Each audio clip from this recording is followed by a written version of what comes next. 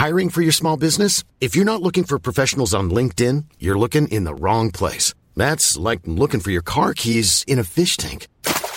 LinkedIn helps you hire professionals you can't find anywhere else, even those who aren't actively searching for a new job but might be open to the perfect role. In a given month, over 70% of LinkedIn users don't even visit other leading job sites. So start looking in the right place. With LinkedIn, you can hire professionals like a professional. Post your free job on linkedin.com/people today. Hi, I'm Daniel, founder of Pretty Litter. Did you know cats tend to hide symptoms of sickness and pain? I learned this the hard way after losing my cat, Gingy. So I created Pretty Litter, a health monitoring litter that helps detect early signs of illness by changing colors, saving you money and potentially your cat's life. Pretty Litter is veterinarian developed, and it's the easiest way to keep tabs on your fur baby's health right at home. Go to prettylitter.com and use code ACAST for 20% off your first order and a free cat toy. Terms and conditions apply. See site for details. Hey, it's Ryan Reynolds, and I'm here with Keith, co-star of my upcoming film, If, only in theaters May 17th. Do you want to tell people the big news?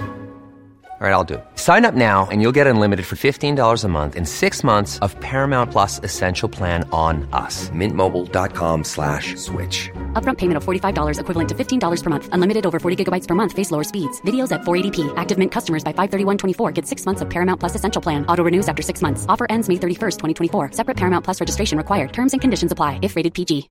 When you make decisions for your company, you look for the no-brainers. And if you have a lot of mailing to do, Stamps.com is the ultimate no-brainer. It streamlines your processes to make your business more efficient, which makes you less busy. Mail checks, invoices, legal documents, and everything you need to keep your business running with Stamps.com. Seamlessly connect with every major marketplace and shopping cart. Schedule package pickups and see your cheapest and fastest shipping options from different carriers, with rates up to 89% off USPS and UPS rates. And with the Stamps.com mobile app, you can take care of mailing and shipping wherever you are. Make the same no-brainer decision as over 1 million other businesses with Stamps.com. Sign up with code PROGRAM for a 4-week trial, plus free postage and a free digital scale. No long-term commitments or contracts.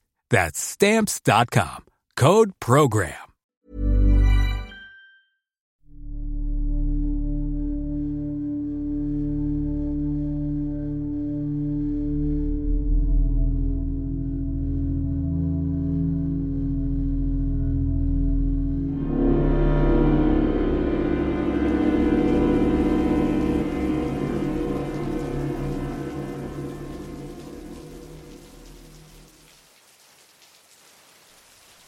When I wake to darkness.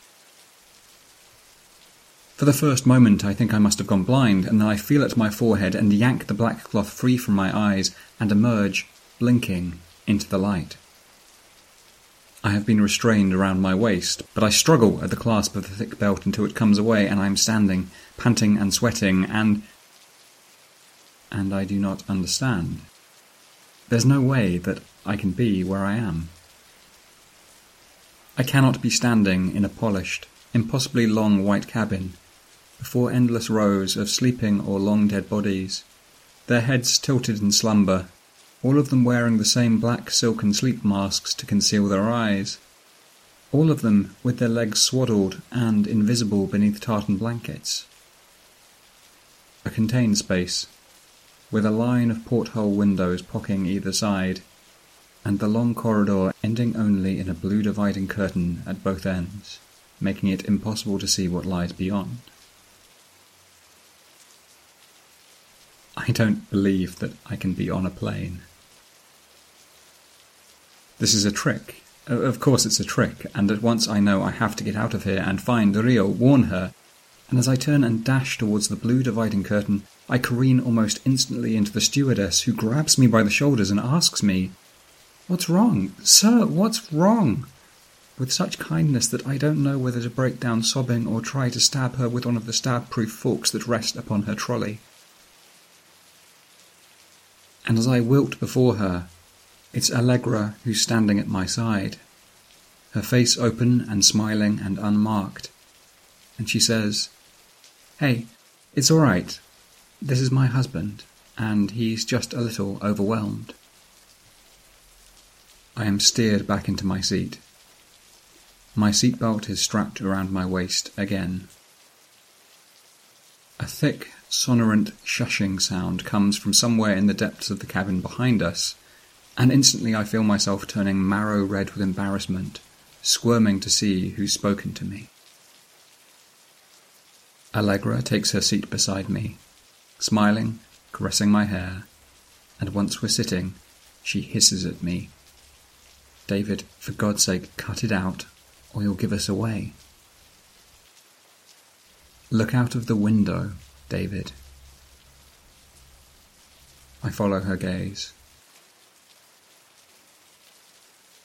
For a second I don't see anything at all, only darkness, pure oily void, and I open my mouth to retort at her, when a faint, trailing wisp of white cloud passes us by, lit by the orange lights of the aircraft's wing. And beneath us, looming like the ridge of some impossibly colossal reptile's back, is the spiked peak of a mountain. We're in the air. Allegra is smiling at me. "We're out, David," she tells me. "We made it out. We're not in Askew anymore."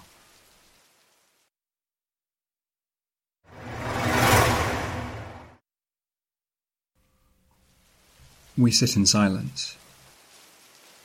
Soon enough the stewardess comes squeaking down the aisle with her trolley to ask us if we'd like an extra pillow or perhaps a tartan blanket. I just laugh scornfully at her, to make it perfectly clear that I won't be taken in by her tricks or her feigned kindness. And she looks at me with concern and squeaks away more quickly down the length of the cabin. Allegra, sat beside me, persists. "Sooner or later," she says, "you're going to have to accept the reality of what you're seeing and hearing." "Never again," I tell her. "Not so long as I live. You've burnt the trust out of me." "I," she says. "I. David, you're talking like I'm the enemy here. You were the one who stopped cooperating. You started acting out. You were in that club with some intruder, a saboteur." "Rio," I say, and my hands leap to the seatbelt clasp. "Rio, where is she?" "Shh," someone says from the depths of the plane. "It doesn't matter," Allegra tells me firmly. "That's what I keep telling you. You can't help her now. You're out, David. You don't ever need to go back." Her fingers, gently but surely, prise mine free from the clasp. "While you were running around causing trouble," she says, "I was getting things done. I got you onto this flight. I earned your place. You don't think you could be a little grateful?" "You're not you," I respond. "You're not you, so this doesn't matter. You haven't been you for a long, long time, and I'm sorry about that, but I need to be thinking of myself now, and the fact of the matter is, I am not in this seat. I am not on this plane. So it doesn't matter what you show me, it doesn't matter what I see. You can't trick me anymore. You cannot make me believe that I have won." "So when does this end?" Allegra says. "When we touch down on the tarmac and you step out into the bustling airport at Heathrow? When you're in a taxi, whining through the night? When you knock on an old familiar door and it's your mother, a little softer, a little greyer, who comes to answer it? When will you start believing, David? What was the point of me making this sacrifice for you if you refuse to accept it?" That makes me fall quiet. "Let's talk about what comes next," she says. "I mean, my God, we've got all the time in the world to decide what comes next, but just try and get your head around it. Try and think of it. What do you want to do, David? Who do you want to be once we get home?" I can't get my head around what she's saying. Who do I want to be? Like I'm just going to walk back into life with a new haircut and a tie and transform myself into a primary school teacher, a lawyer, a barista, a functioning member of society? After all of this? After Askew? The truth is, I want to be nobody. As Allegra gives up and shifts her entire body away from me in her seat, taking an apparently firm interest in the trails of cloud passing through the darkness beneath the window of the plane, I think that to myself. If I get out of askew, I want to be nobody. A whisper of wings on the water, a rope hammock creaking in the porch. No more than that. No memories, no dreams. Just the faintest trail of pure sensation winding its way through existence. No other people, no ambitions, no hobbies. Life without detail or reflection or anything approaching conscious thought. It's the only way to be certain if I want to hold askew at bay. And even then it might not be enough, because like a deer or a hare or any other small preyed upon beast that has been bred over the centuries to know fear, no matter how empty my thoughts are, I will always be watching for it. Eyes wild, hair on end, watching for the signs of it, for a movement in the water, a shadow upon the porch. You're frightened, Allegra says, suddenly. You're frightened you might never be rid of it. She looks up from her seat, and her eyes are kind again, and she reaches across and takes my hand as she says, David, I'm not going to pretend it's wrong to feel that way.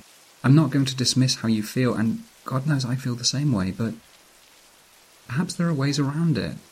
Perhaps once we're home, if you can only speak of what you've endured, they'll lock me away, I tell her. 5 pills with breakfast to set me off on the right track. 5 pills with lunch to help me sleep through the afternoons. Perhaps there'll be a true crime podcast about the boy who went missing and lost his mind, which I will not be allowed to listen to. Shh. Someone hisses from the depths of the cabin. I glance nervously around, but the other passengers all seem to be sleeping. Allegra leans in. They might not, she whispers. Perhaps they'll recognize the truth when they hear it.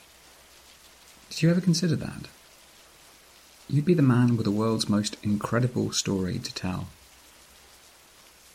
Or you'll be the woman, I tell her, and she gives a modest smile and says, Honestly, David, when we get safely back down onto the runway, I think we'll both have enough stories for a lifetime. Why don't you kick your shoes off? More comfortable that way. Mindlessly, I do as she says. There's a hole in one of my socks, and the big toe is poking through. I waggle it. We sit there together, in silence. After a while, the stewards come back around with the trolley, passing out sandwiches. I get something with tuna and sweet corn, and I find myself thoughtlessly ripping it free from the packaging. But as I'm holding it there, soggy brown bread and little yellow teeth and mauve gungy flakes, I begin to suspect in my heart that this is the horror that's coming for me. That I'll sink my teeth in, and what I taste will be unbearable. What I spit out will be unbearable, staring back up at me from the chair tray, and so I begin to tear the horrid thing in half, spilling its guts, shredding piece after piece, and throwing it down, daring it to reveal its secrets. It's just a tuna sandwich. The remnants of a tuna sandwich. Allegra accepts a duck wrap and does not offer me any. She just eats it. Nothing happens, nothing changes. Look, I ask, look what happened to you. I lost you and something happened. It was as if you weren't yourself anymore, as if we weren't the real us. And this expansion project you kept talking about, I thought you were in league with the city or something. I don't know what you were... Shh. Someone hisses from behind me, and I really want to shush them back. Allegra rolls her eyes. Have you really forgotten our first date? She says. At the theatre. What did we do, David? We bowed. when Askew wanted us to bow, and that's how he stayed alive. And you, it's like you'd forgotten that towards the end, like you couldn't stay blind any longer. I'm sure I shouldn't judge you for that. You don't know how hard it's been for me to keep this mask on when I could see you falling apart all around me. I'm sorry, I tell her, and I mean it. I can't tell you how sorry I am. We're out now, she says. That's all that matters. And I'm sorry too, David. We can put all of this behind us now. Try and start again. Above us, the seatbelt sign flickers on. Bright red. Not long now, Allegra tells me quietly. You're probably thinking about the landing, right? How long is it since you've been on a plane, David? Because in the movies you don't see the landing, do you? A plane is just transitional space, but in reality, David, the landing is so important. The crack of wheels on tarmac, like waking up. That first breath of fresh air as the cabin door unseals. And I suppose that'll be the first real obstacle, won't it? Or will you be able to look out at the distant concrete and fences and beyond that the ripe green grass and have enough trust left in you to take that first step through the cabin door? Because I know you'll be expecting a trick up to that moment. You're so wise to all of the tricks Askew's been playing upon you, and you've always been afraid of thresholds, haven't you? And life is nothing, David, but the next threshold. Her hand digs down into mine. I say all of this not to hurt you, David. I know you're still not certain if you can trust me, but I promise you, I'm not saying this to hurt you. I say all of this because you're better off knowing your own mind, and I'm not sure you ever have. And that's why I've been saying I really think you need to talk about this. Once you're out, once you're settled, you used to record yourself talking about the city, didn't you? Like a kind of tourist guide. That helped you, didn't it? I'm sure it helped you. No. Nothing helped me. Because if you tell them about what you've seen, David, that could save a lot of people. It would be something heroic, I think, David, if you warn them about Askew, and you know they'd listen to you. The government, the authorities, you'd be understood. And that's what you've always wanted, isn't it, more than anything? The night by the Thames, David. The night you ran away. You thought you'd always be invisible. You thought you'd never be understood. And then, suddenly, I see it. I turn slowly to face her. I never told you that? I whisper. Allegra stares back at me in what appears to be genuine shock and incomprehension. You did, she says after a moment. David, of course you did. You told me all about it.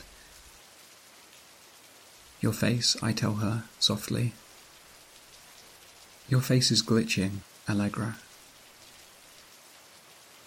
Perhaps glitching is the only word I can think of to describe what is happening to my wife, to the flesh of her cheeks which is bursting upwards with the pinpricks of rising spires, with the veins of black and horrid city streets, curving around to split her jaw, pooling into her eyes which are filling with oil, wiping out everything else. And suddenly the plane is turning. The plane is turning, its great wing tilting as the entire cabin swings violently to one side, and the passengers around us droop, arms hanging limply in their sockets, swaying with the motion. I scrabble again for my seatbelt, and the shushing noise is coming from all around us now. Shh. And as I stumble to my feet, I can see that the passengers in their black silken masks are sitting with their mouths wide open, great unnatural O's, and I recognise that shushing sound now. It's the sound of air draining from the aircraft, the sound of the slurping, swallowing airplane toilets. They are sucking in the air from all around us. And of course I can see now that their masks are not masks at all, just the inner stitching of faces that are only composed of a lower half.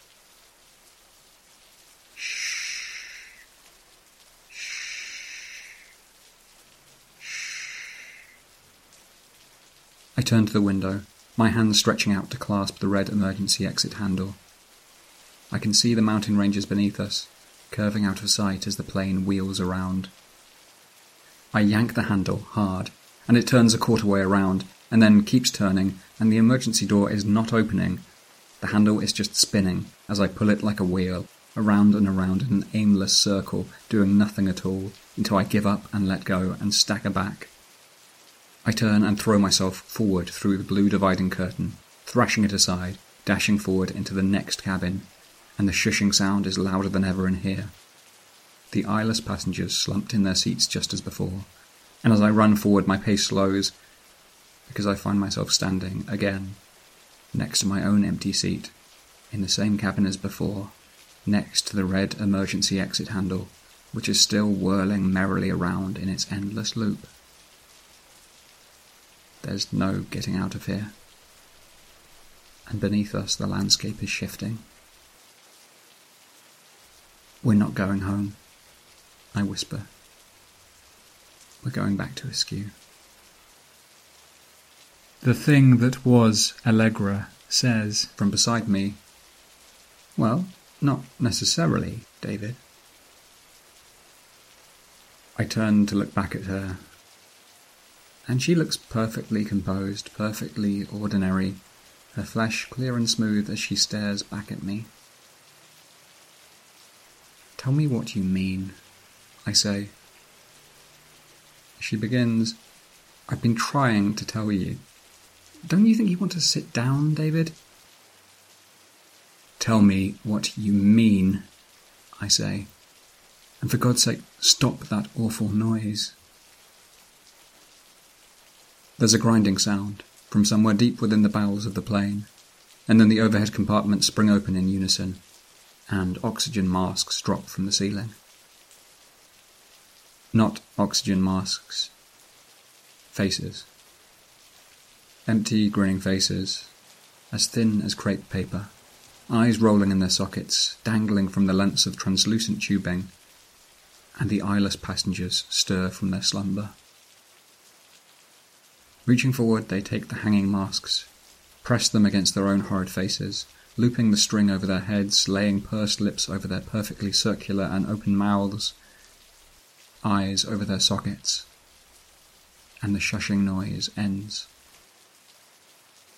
Every person in this cabin is now wide awake, staring at me with cheerful smiles or severe frowns through the faces that are strung from the darkness above us in the overhead compartments. The thing that was Allegra says, "Happy now?" I'm shaking. Over my empty seat, unattended and unworn, a mask gently spins back and forth on the end of its line. My face is smiling, and partway through each revolution it rolls back around so that the eyes meet mine. "This is a trick," I begin. "It was always a trick. We were never going home." "You can go home," the thing that was Allegra says. "Nobody is lying to you, David. You can go home as soon as you like. I just need something from you first." She gestures to the seat beside her. I stare into my own eyes for an instant, uncertain whether to bat the awful mask away, and then lower myself down to sit cross-legged on the carpet. "The city is growing, David. I haven't kept that from you. It's spreading its roots. It needs to go somewhere." I ask her where, how, why now? But she just shakes her head and says, "We've really tried, you know, to help you find your place here. To give you purpose, because God knows you wouldn't have found it back home, somebody like you. And you're never grateful, David. You don't ever think about the miracle of what you're participating in. You only think of yourself." "You'd have left this place if you could, abandoned me to it." "But that's okay. I said I'd find you a job, and I have." You're going home, David, and when you get there, you're going to tell the world about Askew. You're going to tell them what's coming. Of course. The city wants to be witnessed. It wants to be understood. You mentioned a catalyst, I say. What was the catalyst? Allegra shakes her head. Leave it alone, she tells me. Just be grateful for once. This is the first real opportunity in your life to make an impact, to shape the world around you, and we'll give you everything you need, David, if you just say yes. If you don't want to do it, we can't force you. But we'll give you everything you need, and you'll be home. Just say yes. And that's it, isn't it? It's been handed to me on a plate. Everything I've been hoping for. Leave Askew. Make it home. Speak of your trauma and your pain and the hidden things that lurk in every street and every face. And be understood. Be a celebrity victim. Be the brave man whose sacrifice was not in vain, consulted by governments, examined by scientists. The one voice of unpalatable truth. Be a prophet of the inevitable. It's a job I could do. And it gives me what I want, and who knows, even if Askew does spread its tendrils out into the world I know, as long as I'm forewarned, I can keep running, because the world is vast. I can keep running and leave others to their fate. Leave others to their fate. The thing that was Allegra is watching me. The entire cabin is watching me. I lick my lips, considering each word, and then I give her my answer. She just nods, thoughtfully and sorrowfully, as if she understands the meaning behind what I'm saying. We'll give you everything you need, she repeats, like one last plea or warning, and then she opens her mouth and a line of black recording tape spills out where her tongue should be. It spills out, over her chest and legs and onto the carpet, and then the tape is forcing its way out over and under her eyeballs. Reams of tape, endless tape, roiling, spooling fathoms of the stuff. And tape is spilling out from under the masks of the passengers all around us. Allegra chokes and spews and slumps forward in her chair, her body kicking as the tape floods the cabin, and I stumble backwards, the tape cascading over me and around me, and the airplane dips and the lights go out as we begin to fall into one final hopeless dive, and I am plummeting through darkness once more. And then I am not.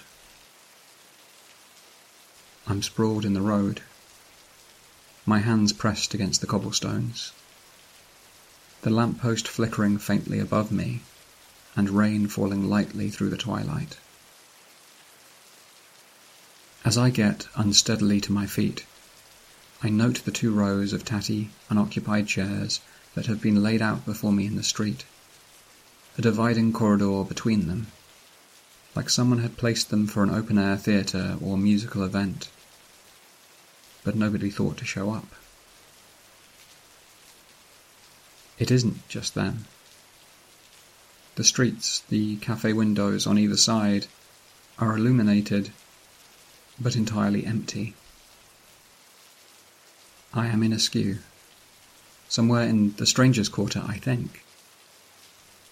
But something has changed. I turn to go, my feet slicking on the cobbles, and then I remember to grab my shoes from underneath the nearest chair before slipping into them, breaking into a run. out through the abandoned streets, into the maw of the city. There's someone I need to find.